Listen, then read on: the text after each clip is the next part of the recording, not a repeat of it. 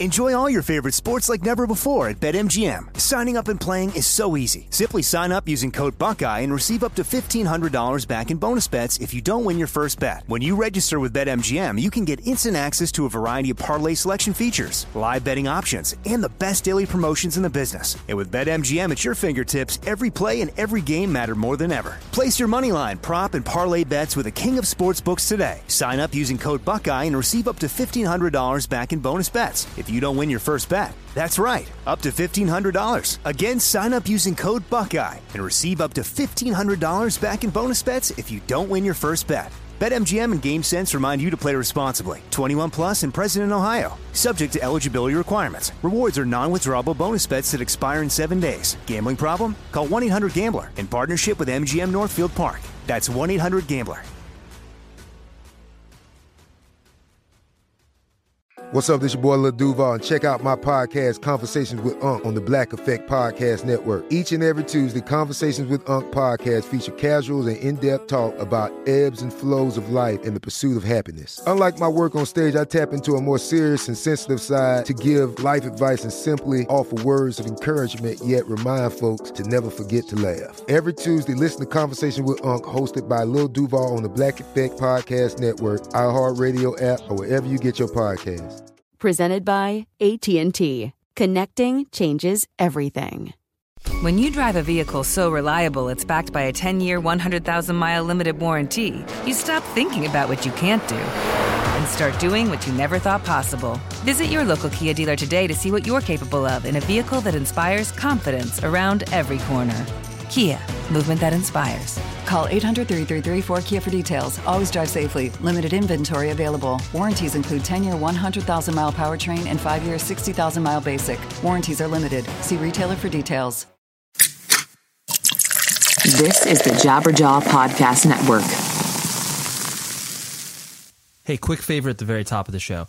So obviously there's advertisers on the show, and they are interested in speaking to you. So in order for the show to keep its continual uptick of good guests and all of the other quality things that we, as in me, try to put into it, I need you to take a survey. Go to podsurvey.com/words, WORDS, and it'll take you through, like maybe a 2-minute survey, and you can get entered to enter a $100 gift card sweepstakes, if I'm not mistaken. Yeah. So basically what it does is it just asks you some information about yourself, demographic stuff.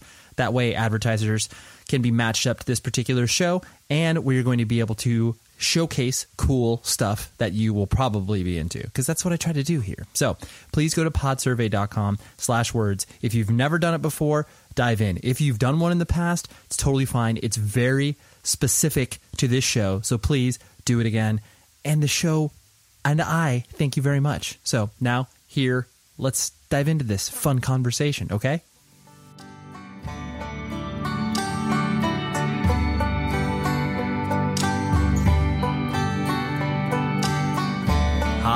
Hi everybody. Welcome to 100 Woods or Less, the podcast.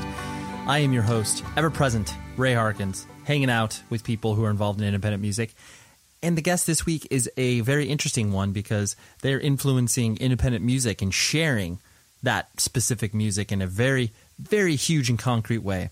So Charlie Kaplan, he is one of the, I can't remember his exact title. He works over at Symbol.fm, which for those of you who haven't listened to the show on a regular basis, have not heard me espouse how awesome this particular service is, and I believe in it wholeheartedly. So, it's a very interesting conversation because, he loves music and loves a lot of aspects of how we share music, digitally and all that sort of stuff. But then we also discuss a lot about, Web 2.0 and startups and the culture that's involved around that. And it was a very different conversation. So if you're interested in technology, I would absolutely encourage you to keep listening. And even though you may think like, oh, wow, like, why would you interview this person who may not have, hasn't played in a band or like done whatever, these things, the typical guests that I have on this show. Trust me, this conversation is awesome. So, yeah, I'm not going to go on and on because, frankly, I'm insanely busy and I'm about to head out of town and all this other stuff. So I'm just going to dive right into the meat of this particular conversation, which is me and Charlie chopping it up, But hopefully your holidays have been awesome. Summer is taking you to cool places, fun adventures, whatever it is that you're supposed to be doing over summer. And I'm looking forward to hearing from you. Email me, 100wordspodcast@gmail.com. I would really enjoy that for, guest suggestions, whatever it is that, that tickles your fancy, because I love hearing from people who listen to the show. So anyways, here's our discussion with Charlie, which is very awesome. And thank you very much, Charlie, for coming on the show. And I will talk to you after the episode is over. Okay, here we go.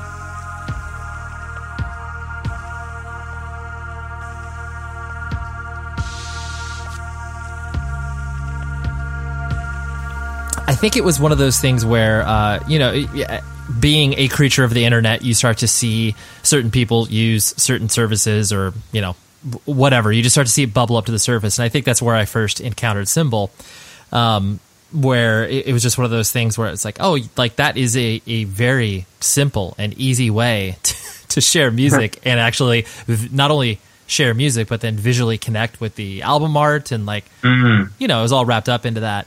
I'm guessing like at the core of it, that was like, one of your first or second meetings of like, all right, here's our mission statement. Here's what we want to do. Make it easy for people to share music that isn't cumbersome or sharing the whole album or whatever. I presume that's like at the core of the DNA of what you guys are doing, right?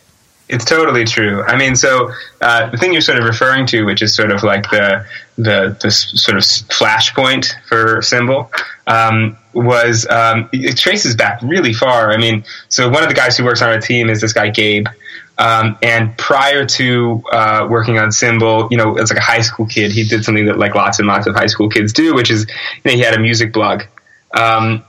And the sort of thrust of his music blog is called Lower Frequencies, was just to, pick one song and write about why that one song was great.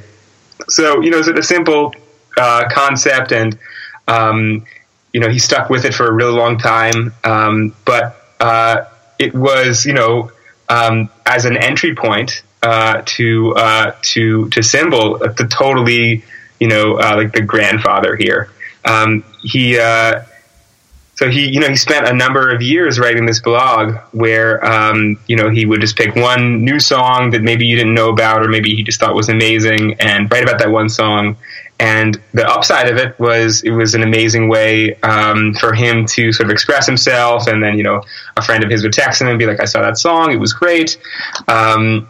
But the downside of it is that, it's lonely, it's one-sided. It's, he gets to share all his favorite songs, but, none of his friends who he's ostensibly writing for, are able to share theirs. So that's sort of like the lead-in point for Symbol. And I really feel like part of why that's a cool idea, and part of why, it ultimately, worked in getting Symbol off the ground, is because it's something that so many people do. You go on your Facebook feed and you'll see people, posting a YouTube video of a song, or, I write a music newsletter, sort of a similar idea. Or Gabe and I, when he was in college, and I was sort of fresh out of college, we had like a collaborative playlist where whenever we would stumble across a song that we thought was great, we just drop it in this collaborative playlist.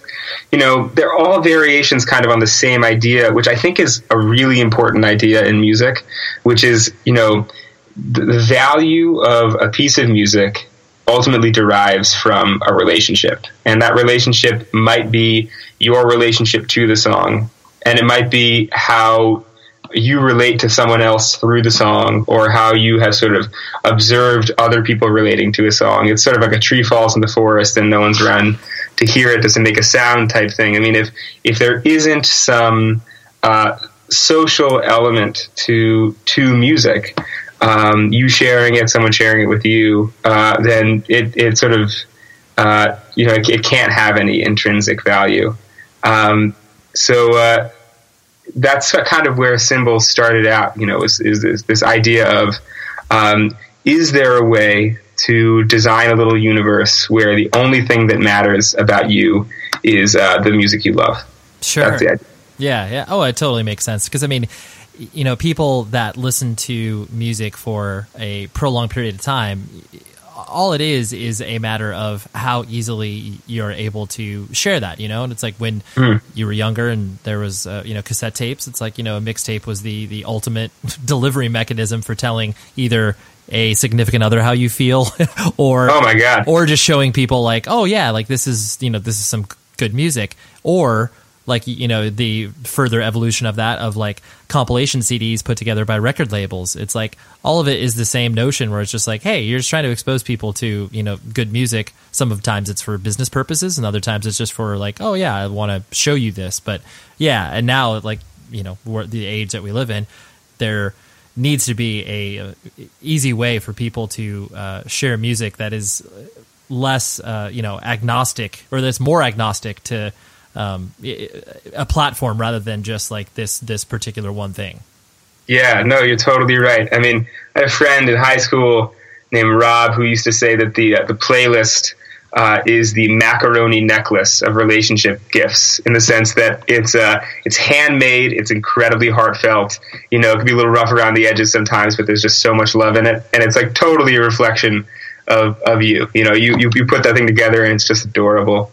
And I think that it's that's really, especially by the way, in the era of streaming music, it's an utterly essential problem to have. I mean, if you think about it, we are now living in the first year in the history of the music industry where the dominant way that folks are making money from music is from streaming music, and it's only going to become more pronounced in that way. The fact that you pay $10 and in exchange for a month you get the entire history of recorded music is, I mean, it's a miracle. It's unbelievable that we live in a time where that is technically possible, but it is also utterly innavigable. It's impossible to find the stuff that you don't know that you love yet. Unless you have some kind of guide, unless you have something like Discover Weekly, that is built specifically to try to figure out your preferences and then getting you new music you don't know. Or like Pandora, which is, like create an endless experience of listening that is personalized around the sort of mood you're in, or what you've told it, the type of artist you want to listen to, or if I can introduce Symbol into that scenario, through the lens of the people who matter to you, or through the lens of the communities who really, really know a certain style of music, or through the lens of what music is trending and becoming popular in the world. I mean, it's those markers that allow any given listener to tell, okay, this piece of music matters and I should check it out. Right. Yeah.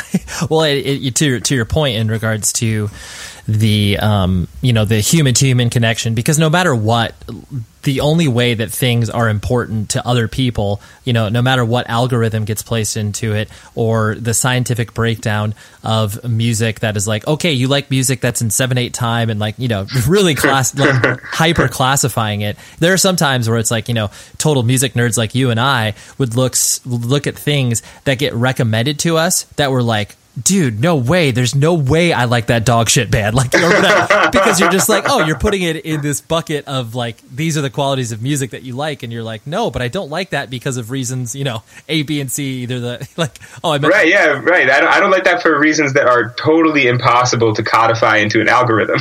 Yeah. 100%. Totally. And that's why it's like, I'm passionate about what you guys do, because it is one of those things where it's like, no matter what gets spit out at you via a million different sources, you will have to reckon with the idea that at the end of the day, you need people to guide you. Like, whether it's you're 14 years old and you're walking into an independent record store for the first time, and the 25-year-old clerk like gives you a Bell and Sebastian record and is like, hey, here, check this out. You're like, oh my God, what is this? You always need that. Like, I feel so passionate about that, whereas a lot of other people, might have, try to poke holes in that argument, and I just like, that doesn't fly for me. No, you're 100% right. I mean, I always think back at this scene in Almost Famous where, Zooey Deschanel takes her little brother, like she's about to leave to become a flight attendant, run away from home, and before she leaves, she brings her little brother up to her bedroom, and under her bed is a box full of albums, and it's Pet Sounds, and it's like Led Zeppelin 2 and stuff like that, and it becomes the foundation, for his taste and the way he understands music in the world. I just feel like that's a totally guiding experience in so many people's musical lives. Is who showed you this music, who got you into this, or on the flip side of that, which is like you showed someone else a piece of music, and now you can't listen to that without thinking about being on this vacation that you went on, or being at a party you went to, or I don't know, being on the beach and just listening to your headphones. Mm-hmm. What are the sort of contextualizing and sort of mediating experiences that define music for you, because they're everywhere? Oh, absolutely. And so kind of on that point, you shared a little bit of your own musical journey with me in regards to, just your entry points to music. And what kind of struck me about that was the fact that, typically when your parents are into a certain style of music, like, you listen to it because, it's either on in the car or on in the home or whatever, and you don't really, put too much thought into it besides like, oh, it's okay, or it's like, whatever, it's boring or not offensive, whatever. Right. But, it sounds like your parents like had a very distinct taste and were fans of music, and, were able to kind of introduce you to a wide range of things from like funk to hip hop. Right. But, usually, like I said, you don't have that strong of a reaction to your parents' music. You might somewhat identify with it, but then you do get to a point where you're just like, oh man, the stuff my parents like sucks. Like, and I'm sure you went through a little of that, but it sounds like it was more on the opposite end where you were like, oh, I appreciated all that they showed me. Right. Yeah, no, it's true. I mean, I had like a totally rich experience with the music that they were putting me onto. Like, my dad was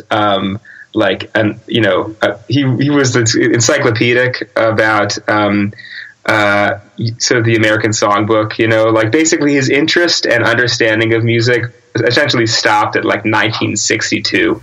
But everything before that, he was super into. Huge musical person, and that had a big influence, like definitely on my sister, who ended up becoming a singer and an actress. But he, I have really strong memories of listening to Rodgers and Hammerstein, or George Gershwin as like a kid. And some of it, sounded, ridiculous, and showy and silly.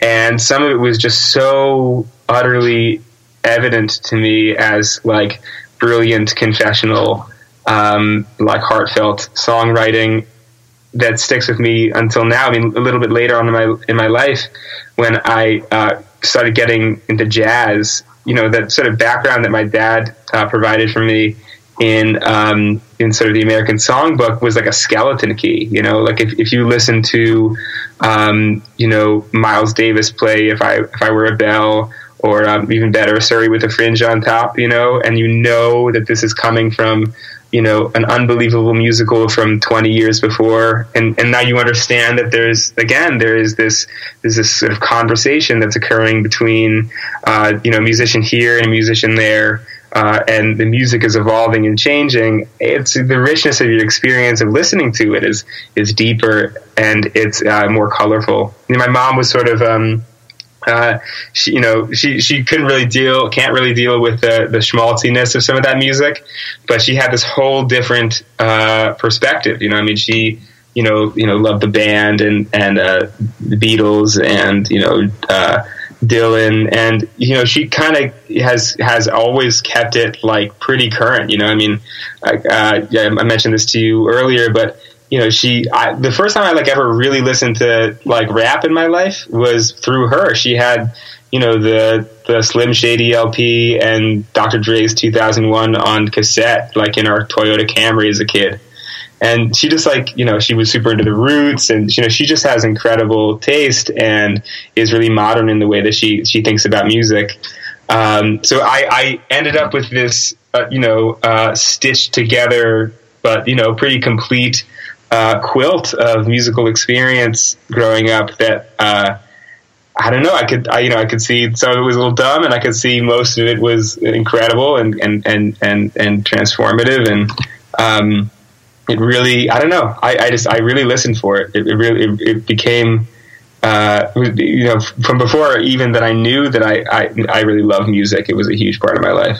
Yeah, no, that's really cool. I like that because like I said, it does kind of go contrary to the belief of what your parents listen to is old and lame and like all the other stereotypes. But there clearly there are examples where that is not the case, and obviously that wasn't for you. And so, but it's interesting you say that because I feel like I wonder if you ever feel this way. Like I've struggled with that in some ways because one of the side effects I think of being kind of accepting of music from different eras is that everybody really wants to advocate for their own moment in music, if you know what I mean. Like people who grew up loving like the Beatles, they kind of can't help but make the argument that like the Beatles were the beginning and the end of music, and that music since then hasn't been as good, and there's this other group of folks who grew up, like loving Prince, or grew up loving like the Replacements, and they see the music that they fell in love with as being, sort of like a new movement or a rebellion against that stuff, and that's their thing. And the weird thing in my experience in music is like I find that I can look at the American Songbook, or I can look at like British invasion music, or I can look at punk rock or hip hop, and like see each of these things as they're all really, really good, but I don't necessarily want to choose that I love one more than I love the other. And maybe that's like a little bit waffling or something, but I just sort of feel like so much richness. I've gotten so much richness in my life from trying to be open-minded about different types of music and trying to see that like it's all good. It's all the product of people sort of exploring their emotional experiences in a way that's resonating with the listener. And they don't need to be mutually exclusive to one another. Yeah. Oh, no, I definitely agree. I mean, I think a lot of people, considering your background of, you being interested in like music journalism and working at, NPR, like I think everybody does need to have that experience of discovering older music on your own, like that. And when I say on your own, I mean, by people who you trust, as opposed to, if you're listening to, whatever, the Rolling Stones or Bob Dylan via your parents' lens, it's not your lens. So all you're looking at it as just like, oh, again, like, using stereotypes of, it's old music that just doesn't resonate with you because it wasn't, released in the past 15 years or whatever. Right.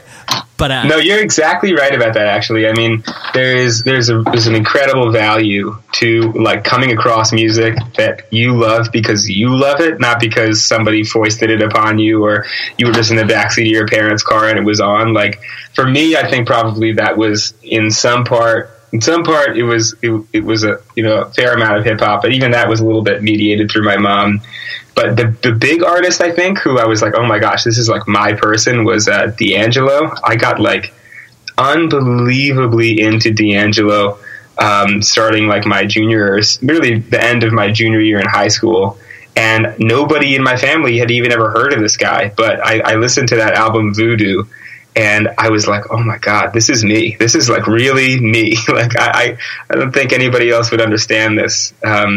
And it turned out actually my mom loved that music, but I don't know, I took such personal ownership over it. It's always felt like such like a different part of my musical life than, I don't know, say like, Springsteen or something. Yeah, no, that's a really good point. I mean, I worked at a independent record store here in Southern California, and that was, such a game changer for me just because I had, people who were, 10 to 15 years older than me, calling totally bullshit on some of the stuff that I was, whatever. Like this was like late 90s, early 2000s, and like, Dashboard Confessional comes out with Swiss Army Romance, and it was like I was listening to it in the store, and then I just remember that my coworker was like, "Dude, what is this bullshit?" Like, he's like, "Have you listened to Nick Drake before?" And I was like, "Oh no, I don't know what you're talking about." And then he plays that record, plays Pink, and you're like, fuck? And I was like, oh, so this is what like sorrow really sounds like. But you know, to have those moments where people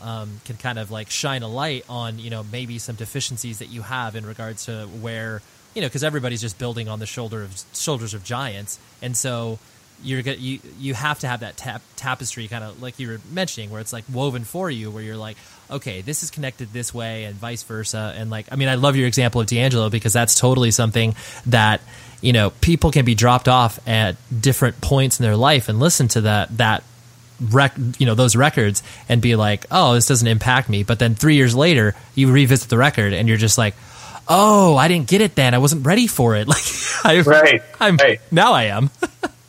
Right, 100%. No, and listen, that's another whole element of this, by the way, which is, you know, listening to music at stages in your own personal and intellectual development. Like, you know, there's some times in your life where an album is going to make sense to you, and there are other times in your life where the album is just, you know, it'll go right over your head.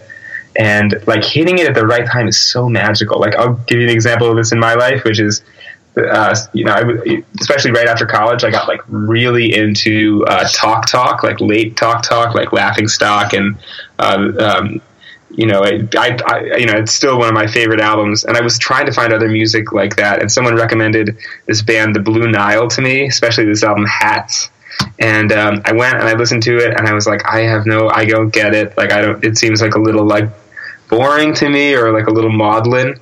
And then maybe a year ago, a friend of mine who, you know, he's a couple years older than me, and he's an amazing musician, a really good writer. And he was like, you have to check this album out again. And I checked it out again, and like just something was different. I don't know. I could hear it. And now it's like one of my favorite records. I mean, I listen to it all the time. But no, it's totally true. It's like, you know, how you arrive at an album is so important. Yeah, totally. And it's funny too, because in certain respects, I wish there really was like a playbook of like, okay, you can't listen to this before you're 18, or you can't, and like, just based on the fact that like, you're probably not able to wrap your head around it, you know, like just because either it's so, you know, dense, or there's a lot of things going, whatever. But I really do wish there was some, there was some guideline where it's like, all right, you can't listen to this before you're this age because you just won't appreciate it, won't like it, or whatever. And I know that sounds like so incredibly music elite, but like, no, but listen, you want to give a fair crack, you know what I mean? Like, you want to give someone a great opportunity to actually enjoy, you know, what they're listening to. If you try to play somebody like Captain Beefheart when they're 11, they might be like, I don't really know, man. Like, totally. What is this? Like, yeah, exactly. The show is sponsored by BetterHelp. We all carry around different things that stress us out, right? Like, maybe it's something really, really small, like, man, that parking space, it's always taken, and I wish that I would be able to like get it, instead of, you know, this person that maybe, you know, isn't the most courteous and considerate. I know that's something very random, but it's true. We all experience different things throughout the day that trigger us in so many different ways. And there are many times where I have been like, I wish that I had a spot or a repository for me to, you know, get this stuff off of my chest. Because if you bottle it up, that is no bueno. And then all of a sudden you explode on a coworker or a friend or a family member being like, the parking spot. And people are like, what are you talking about? That is where therapy comes in. And I love working with BetterHelp because I'm a huge advocate for therapy, broadly speaking. So if you're thinking of starting therapy, please give BetterHelp a try. It is so easy because it's entirely online. It's designed to be convenient, flexible, and suited to your schedule. All you do is fill out a brief questionnaire, and then you get matched with a licensed therapist. And if you are not vibing with the therapist for any reason, you can switch it out at no additional charge. Get things off of your chest with BetterHelp. So visit BetterHelp.com/Ray today to get 10% off of your first month. That's BetterHelp.com/Ray. Enjoy all your favorite sports like never before at BetMGM. Signing up and playing is so easy. Simply sign up using code Buckeye and receive up to $1,500 back in bonus bets if you don't win your first bet. When you register with BetMGM, you can get instant access to a variety of parlay selection features, live betting options, and the best daily promotions in the business. And with BetMGM at your fingertips, every play and every game matter more than ever. Place your moneyline, prop, and parlay bets with the king of sportsbooks today. Sign up using code Buckeye and receive up to $1,500 back in bonus bets if you don't win your first bet. That's right, up to $1,500. Again, sign up using code Buckeye and receive up to $1,500 back in bonus bets if you don't win your first bet. BetMGM and GameSense remind you to play responsibly. 21 plus and present in Ohio. Subject to eligibility requirements. Rewards are non-withdrawable bonus bets that expire in 7 days. Gambling problem? Call 1-800-GAMBLER in partnership with MGM Northfield Park. That's 1-800-GAMBLER. As the #1 audio company, iHeartMedia gives you access to all. Every audience, live conversations, trusted influencers, and the insights and data you need to grow. iHeartMedia is your access company. Go to iHeartResults.com for more. And so as you started to, develop your own identity and, go to high school and college and everything like that, as far as, your music tastes are concerned, did you ever have the notion that you wanted to, play in a band or it sounds like you create music on your own, but, have you ever played in a band and gone on tour and shows from that perspective? Or has it always been kind of a, sort of in the bedroom or in the garage endeavor? No, I definitely, it happened pretty early on. It happened in part, and I'm glad that we've established this as a theme in the conversation. It happened through my older sister, really. She has great music taste, but sort of more importantly, she was an older sister. So she was like this cool, and she knew about stuff before me, and she had these friends in high school. She had a group of friends who were all like great musicians, and as like a 13, 14-year-old, I would look at these kids and be like, this is the coolest thing I've ever seen in my life. Like these are like, they're doing magic essentially playing this music.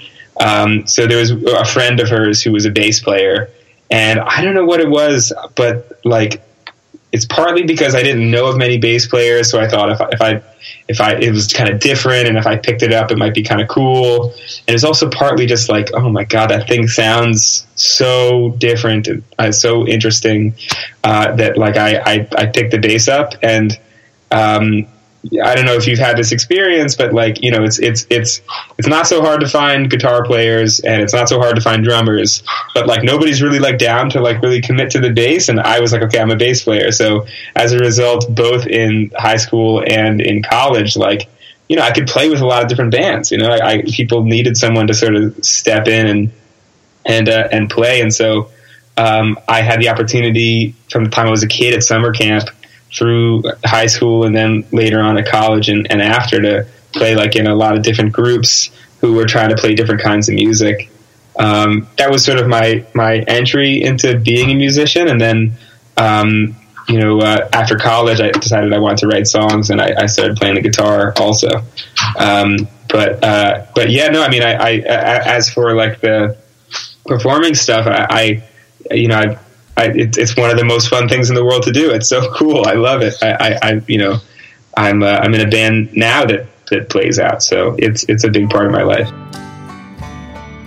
Hi, I'm Mike Mowry, president of Outer Loop Management. My team and I have been helping our musicians release their albums and EPs to get the biggest first week sales possible. And our strategies work. We consistently get first week debuts on the Billboard charts, leading to greater opportunities for my clients. Great tours, great media coverage, and great industry attention. For the first time ever, I'm going to show you how I do it. Go to OuterLoopCoaching.com to learn more and register now for Release It Right, my online webinar on July 22nd, or Unleash It Right on July 22nd as well as July 29th. Put in the code 100 words POD5, all caps and all one word, and I will give you $5 off the price of either webinar, and I will give another $5 to this podcast. So you'll be supporting this show while supporting your own career. Again, go to OuterLoopCoaching.com and use the code 100 words POD5. That's the number 100 followed by WordsPod5. This will get you $5 off either Release It Right on July 22nd or Unleash It Right on July 22nd and 29th. Peace. Because, yeah, I definitely think there's something that, really keeps you pot committed to music when you do have that experience of, playing it live and seeing how people react to something that you have done, sweating it out in a room with people and being like, oh, so like, this is what music can mean to other people just as much as it means to me, and just like that sort of full circle experience that you can have when you do create your own stuff. Oh, totally. Yeah. Like I remember being like, in high school at like a battle of the bands, and the bands that would win the battle of the bands were effectively the bands that could make the audience have the most fun. And being in the room full of people where a band is like really succeeding and getting everybody, and not only everybody, but like everybody like who knows one another, to all like dance or sing along or have a good time. Like that's like the highest achievement you could possibly have, like among a group of friends. It's the sense of unity and just sort of like feeling carefree. It's a really beautiful thing. And right, the communication between musicians and just your personal experience of like, oh, I'm in this thing, I'm playing with these guys. Like, it's amazing. Yeah, I love it. Yeah, absolutely. And so what was your path as far as a career was concerned? I mean, I know that you've worked at, like I mentioned before, you worked at NPR and you worked with, the Webby Awards. Were you, I guess, kind of focused on trying to do something that was, connected to music, or where was your head at? That's a really good question, because I feel like in my mind, I feel like writing a song and writing, creating a piece of writing, and like starting a company, and in my head, they're kind of all the same thing, in the sense that, the thing that I really love to do is to make stuff. And I'm sure you got to feel the same way. Building a podcast is like, it begins ultimately with like a point of inspiration where you realize, oh man, I could really do this, and it could be about this, and it's reflecting on me. And, if it succeeds, that means that I'm finding this hidden point of resonance between me and other people. People are in fact, turned on by the same thing that's turning me on, even though it's like, you can't see that on their faces, but it's in them, and your hunch is sort of correct. So, when I was, in high school, I started playing music. I was like, this feels amazing. Making stuff feels amazing. Right after I graduated college, I got the opportunity to go, work for NPR and write about music, which, I loved writing in college, but something happened at the same time too, which is I started to realize, what I just said about starting a company, which is that, getting an idea about, how a product could be built, or how someone could use an app, or how an interface should feel, or what the incentives and relationships between actions in a network are. Like, I was like, oh my God, like this is just like writing a song, just like fitting a melody on top of a set of chords, or trying to, think of how lyrical content reflects the emotional content of a melody.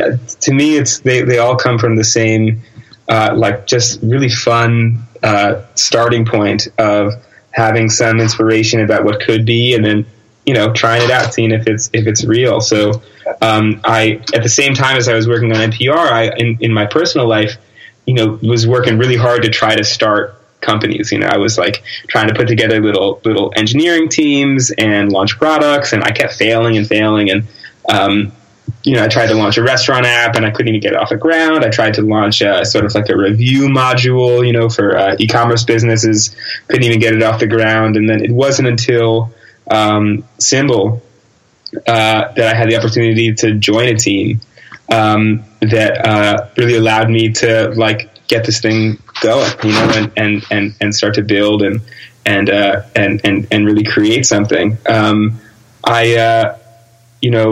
I went to go work for the Webby Awards, that was my first sort of foray into a job in technology, in large part because I just had to be close to the fire. I had to be closer to this big group of people who were, making sort of interesting things and find some way to get in there. Really not very much different, I think, from, like attending the Battle of the Bands or something like that.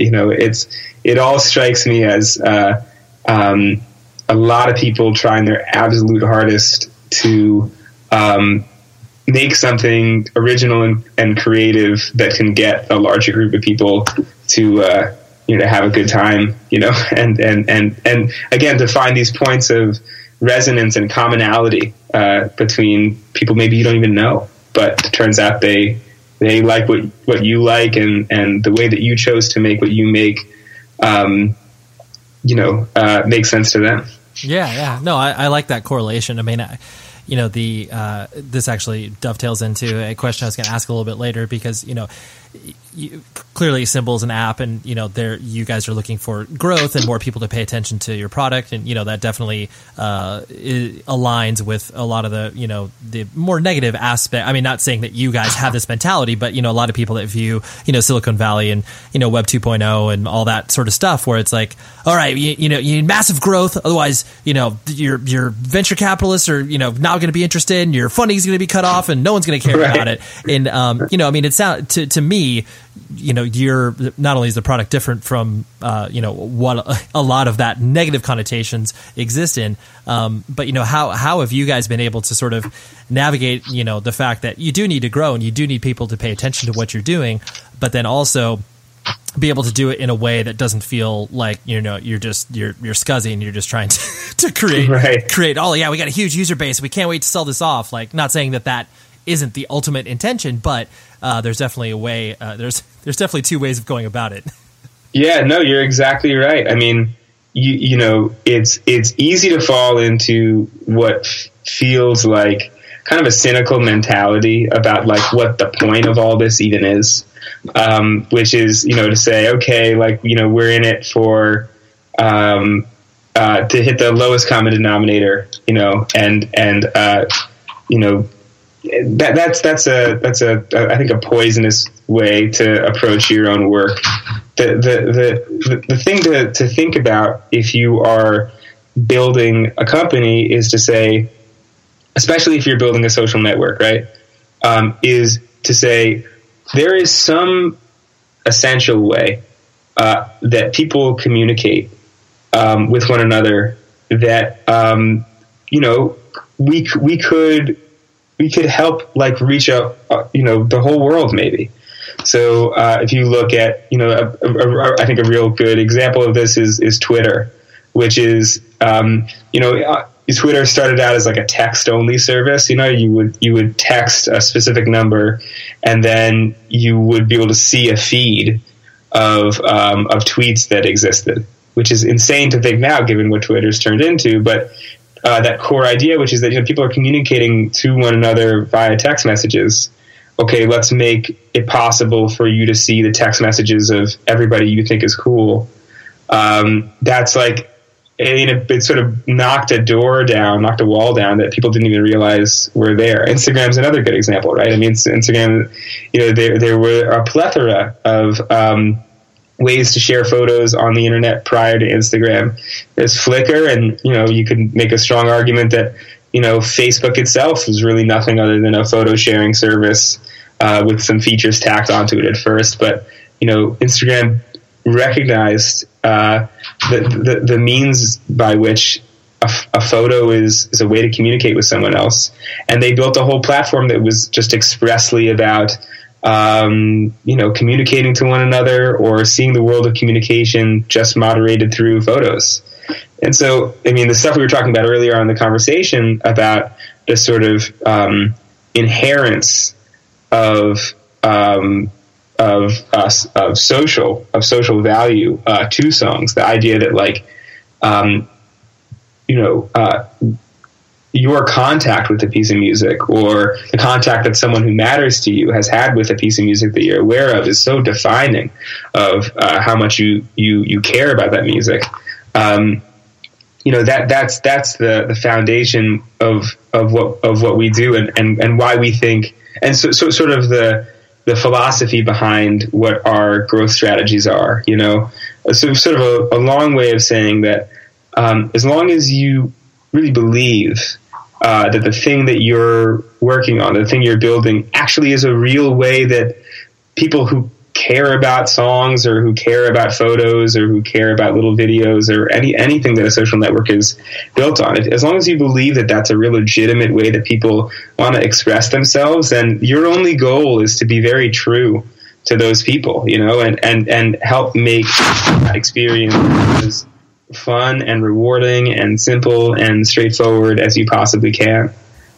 So Symbol is an interesting example of this, right? Because music, even though it's part of virtually everybody's lives, is like a heavily individualized thing. Like, people, like if you're like a metalhead, or you're like really into hip hop, you don't just like how that music sounds. Like it's who you are. You kind of identify with that music. If someone talks to you about like, oh, tell me a little bit about yourself, you'll include the music you love as part of that narrative. Music is highly individualized, and people really don't like to be miscategorized. Someone who loves hip hop takes great pride in the fact that they don't need to be told about Illmatic or Ready to Die or 36 Chambers. Like it's part of who they are, and part of how they define themselves. That is inherent to them. So. One of the challenges with Symbol is the sort of definition for being applicable to every listener for us means building a system that can be like highly heterogeneous, a system where we can both accommodate someone who loves, K-pop, and also someone who's really, really into like mumble rap. There has to be distinct ways to enjoy virtually any kind of music in here, because if people feel misconstrued, then they won't be able to identify with the service itself. So Symbol right now has this amazing, vibrant community. It's got these people, who show up to the app, every day, multiple times a day, and they share their favorite songs super diligently, and they socialize with one another, and they comment on these top songs, and they do just amazing stuff. But the thing that we haven't, done yet, which is the leap that every social network that succeeds needs to make, is, how do you become sort of like mainstream? How do you become an essential part of everybody who loves music's lives? Or for that matter, how do you become how do you make music be a part of everybody on social networks' lives? So that's sort of like the next step for us, is to say, okay, having already built, what we see as the best community in music, now how do we make this part of, the sort of the real everyday lives of everybody out there? And it's so challenging. It is a gulf that, virtually no company succeeds in bridging.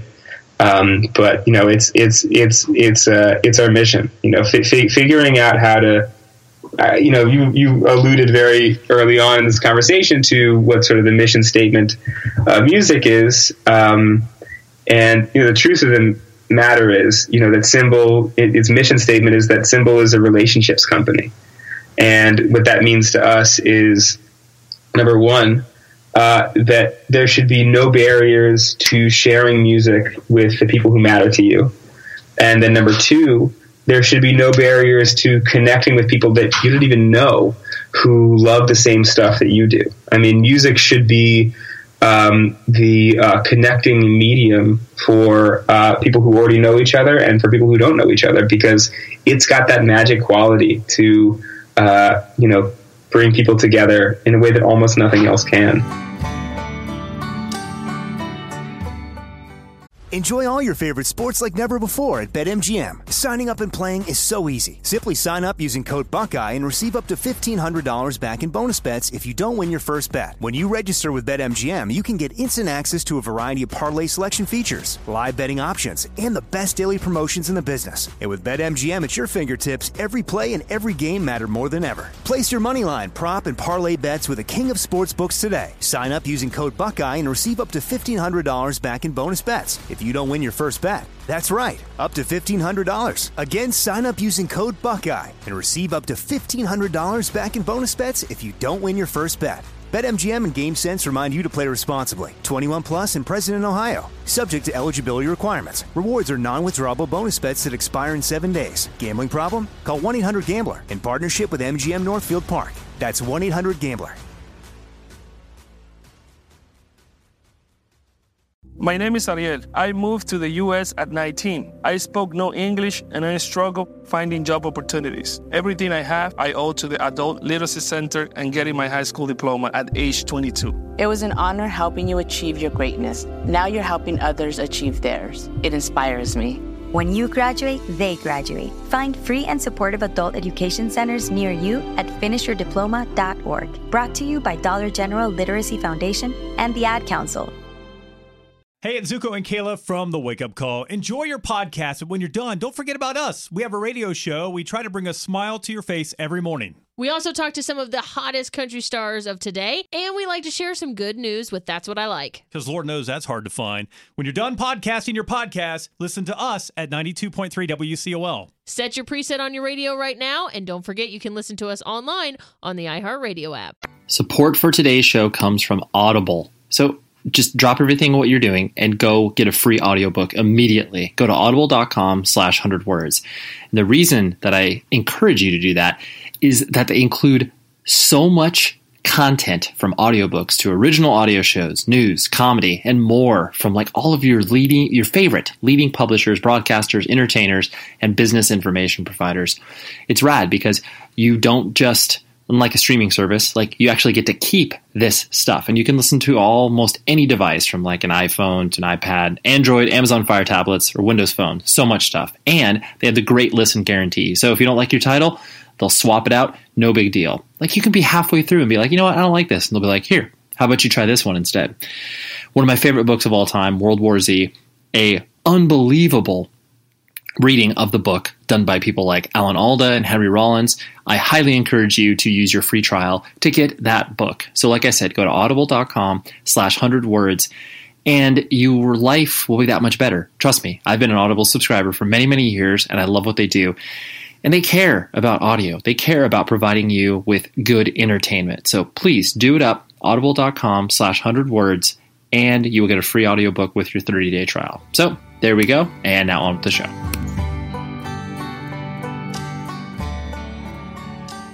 And plus, it's like anytime you're incorporating something, a business endeavor with music, yes, there are ways to, make that thing, lucrative or profitable or whatever.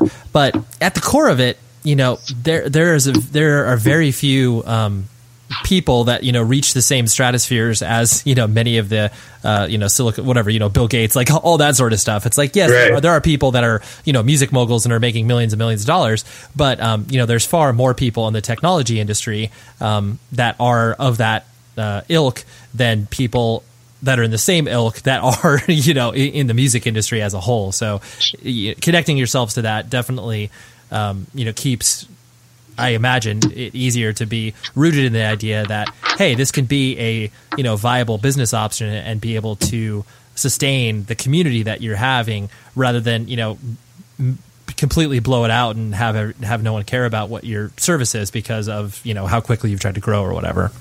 No, you're totally right, and I think that the fact of the matter is we're kind of already having this. Something we're really excited about, which is we're having, I think, a measurable impact on, on sort of helping out some of the folks who really matter in this equation, which is the artists. So I'll tell you about a couple of things that Symbol does that nobody knows about.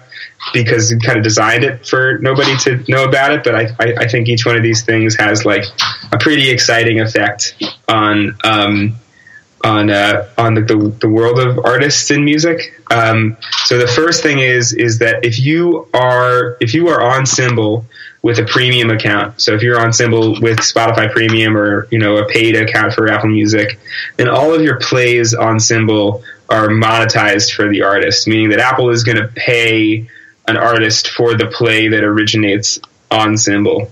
But there's a second element to this too, which again, nobody notices on Symbol, but it's one of the things we're kind of most proud of, is we wrote this matching algorithm. And what this matching algorithm did, or rather does, is it matched every individual song on Spotify with every individual song on Apple Music.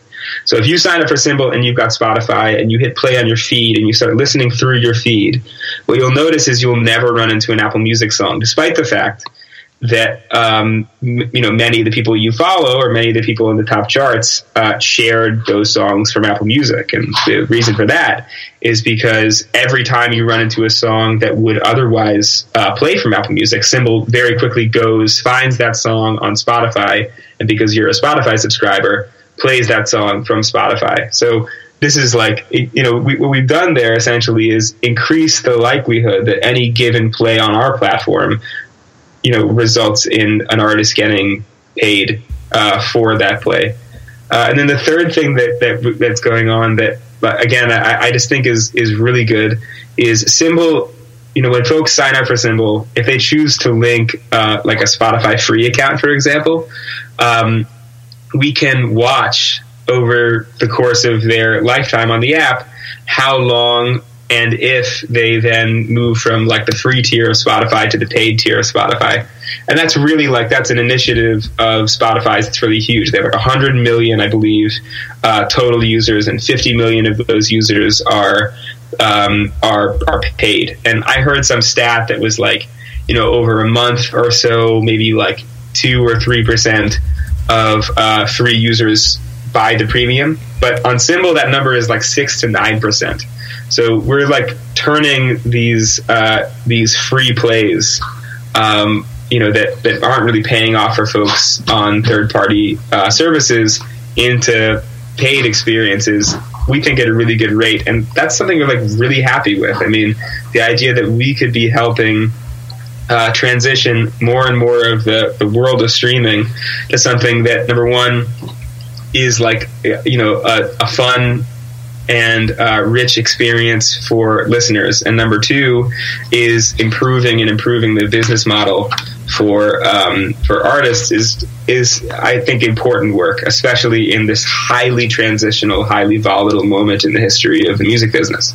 Yeah, totally. Well, I mean that's what you described right there is like you said, no one from a front-facing perspective is going to be able to notice those things, but that attention to detail is just, not only completely nerdy and completely awesome, right? but it is. I mean, it's encouraging people to actually be active and pay for their music. Because I'm sure you saw this and I've used this a couple times on the podcast as far as the statistic is concerned. But I think it was was it last year or the year before where Spotify did that study to see what age people stop listening to new music. It's 33 or something like that, where it's it's just a precipitous drop off at that point. And so right. the more you keep people engaged with, just being active and checking out new music, even if it's one new record, your service, Symbol pays for itself, because it's just people are listening to it because of this. No, you're 100% right. I mean, maintaining the meaningful context of music it's super important to us. I mean, the thing you're talking about, which is that there sort of comes a time in folks' lives where music maybe means a little less to them. I mean, you and I were talking about this before we started, which is I believe that so much of what that is it comes down to what's the context in which music is important to you. What's the context in which it's essential for you to know about a new song, or where you could encounter somebody who will say, man, have you heard this new record? You know, they're incredible.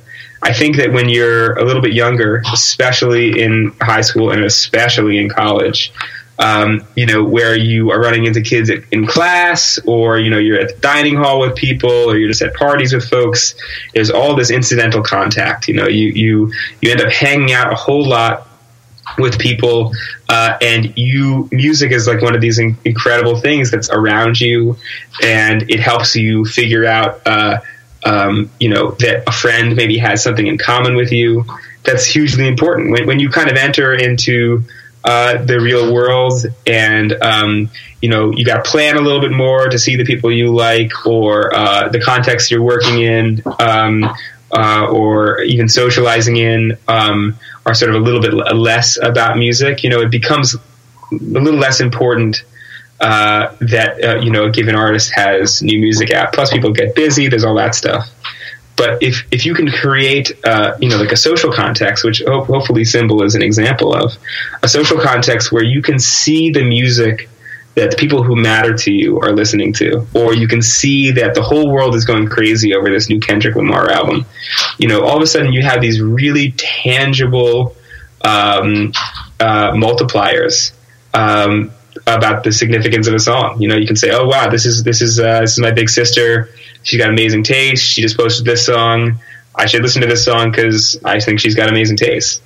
You know, those points of collision, and the ways in which you can illustrate why a song is important and why you should check it out. That's really meaningful work, I think. I think that's the stuff that keeps music relevant to people throughout their lives. Yeah, absolutely. And the last thing I want to kind of hit on was the, you know, it sounds like yourself, you've been able to navigate the two worlds of, you know, the art of commerce and then the art of art. Right. You know, there's two minds about it. You know, some people are able to seamlessly blend the two. Some people, you know, eschew any sort of, you know, financial ramifications for their decisions, as long as, you know, provided it doesn't actually impact the art that they're creating. Right. You know, how have you navigated that as you've, you know, I mean, not only at Symbol, but just like throughout your own life, as you, you know, understand that there are, you know, there's a trade-off when people are accepting money for a certain thing, you know, if that actually does impact whatever it is they're creating. And, you know, what you're doing at Symbol, like, yes, it is offering a service to people. But, you know, there's a bargaining that goes on with that as well. So, you know, how does that kind of sit in your head? No, you make a great point. I think one of the fascinating things about this particular juncture in, let's say, the history of the music industry, or especially in like the history of like marketing, is people can smell bullshit like so like clearly. They can smell it through almost everything. You know, they can pick out when, you know, ads are sponsored, or when content is, you know, promoted. They can see that from a mile away.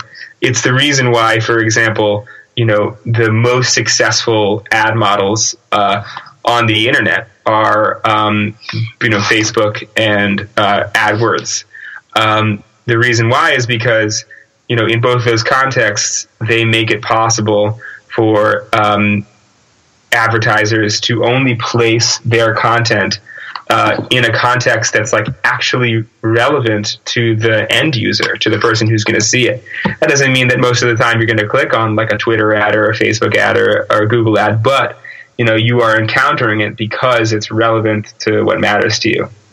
So I think that, you know, even in that context, it's an incredibly challenging thing to do, to figure out, you know, how do you monetize without, you know, turning the user off, or, you know, sort of betraying your audience. And I think that the lesson to really take away from that, you know, is kind of the lesson we were talking about a little bit earlier, which is if you know you're working on the right project, and you know that you're pointed in the right direction, if you are only ever focused on creating the experience that makes like the user, the listener, the reader enjoy what they're doing more. You know, if you understand that, you know, users are coming to Symbol because they want to share their favorite song, and they want to meet other people who appreciate that music, and then they want to discover the music that matters the most in the world, then, the means by which you make money, will be exactly as successful as they are proximal to those desires from the user. If you can really make what you're doing, reflect what the user cares most about and what the reason why they showed up to your product is, then you'll see greater and greater success for that. Because frankly, there are services out there that people are super happy to pay for because they align really directly with what the interests of the consumer are. And example of that for me is like the New York Times, for example. The New York Times, I bought in the over the last year a digital subscription to the New York Times, and there was zero part of me that felt like paying for full access to that content was corruptive somehow to the content that I was receiving or to my experience with the New York Times. And that's in large part because I knew that, the mission of the company and my interests as the consumer really, really the same. And I was paying directly into the experience that I wanted to get out of it. But you're right.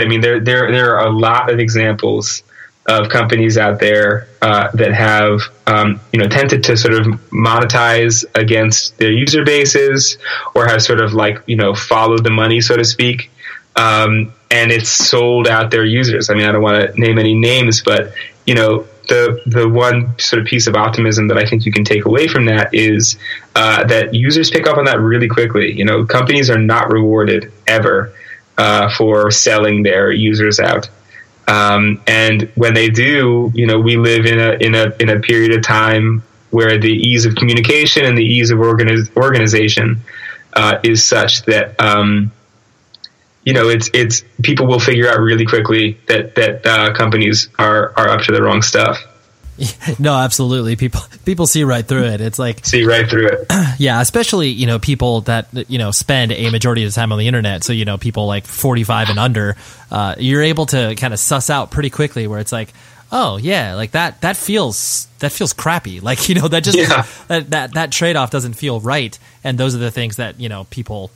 They may sign up to try something, but then they'll immediately be like, oh yeah, I think sucks. I'm not going to use that anymore. So, right. Yeah, there's definitely a whole lot of that. So yeah, I'm just glad that you guys don't fall in that, which is great. Yeah. Well, it's an important thing for us. And the truth of the matter is that the world of music and the world of social media is so competitive, and it's so challenging to succeed in, that you need to take every advantage you can get. And amazingly, one of the advantages that you can have as a company in this space is like not being a jerk, like being obviously committed to your users and to listening to them and to not screwing them over. Symbol, all things considered, is a small social network. We don't even have a monetization model yet. We're totally pre-revenue, but we're really committed to not messing up the thing about what we do that comes before everything else, which is, we are a network of people, and these people are here because they love music and they want to share music, and we have to make that more rewarding to them over time, more than anything else. Yeah, absolutely. It makes total sense. That's cool. Well, dude, thank you so much for your time. I really appreciate this. This definitely got into more heady places than I imagined, but I'm glad it did. I had a feeling we were able to keep up with each other, so that's good. Good. Yeah, no, I really enjoyed talking to you, man. It's been a lot of fun.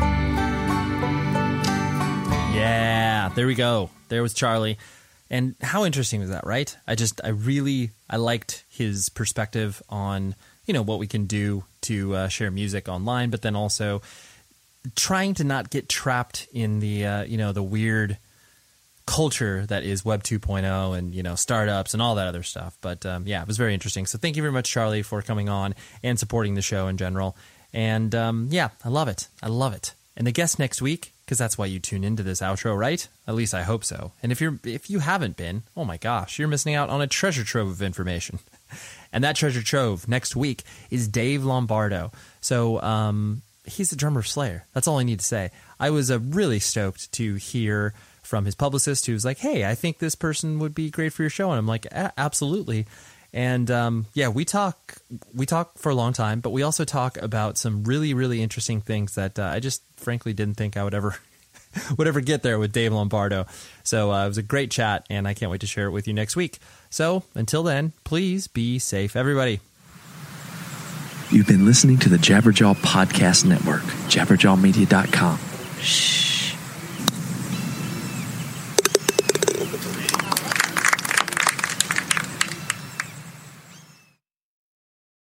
The show is sponsored by BetterHelp. Trust me in saying that no matter who you are, mental health challenges can affect you, and how you manage them can make all of the difference. That's why everyone should have access to mental health support that meets them where they are and helps them get through. BetterHelp provides online therapy on your schedule. It's flexible, simple to use, and more affordable than in-person therapy. Connect with a licensed therapist selected just for you. Learn more at betterhelp.com. That's betterhelp.com. My simple solution to the problem was remove people from the scene and help them feel safer. In response to attacks against Asian Americans, Maddie Park raised over $250,000 to donate cab rides to the Asian community. There is so much more work to be done. We really need to come together and tackle this issue as a community. Support the Asian community. Learn how at lovehasnolabels.com. Brought to you by Love Has No Labels and the Ad Council. It's The Breakfast Club, the world's most dangerous morning show. Hey! Angela Yee is kind of like the big sister that always pokes you in the forehead. That's not how it goes? That's not how anything goes. Yemi's really like a robot. One of the best DJs ever. Believe that. Charlamagne is the wild card. And I'm about to give somebody the credit they deserve for being stupid. I know that's right. What is wrong with you? Listen to The Breakfast Club weekday mornings from 6 to 10 on 106.7 The Beat. Columbus's real hip-hop and R&B.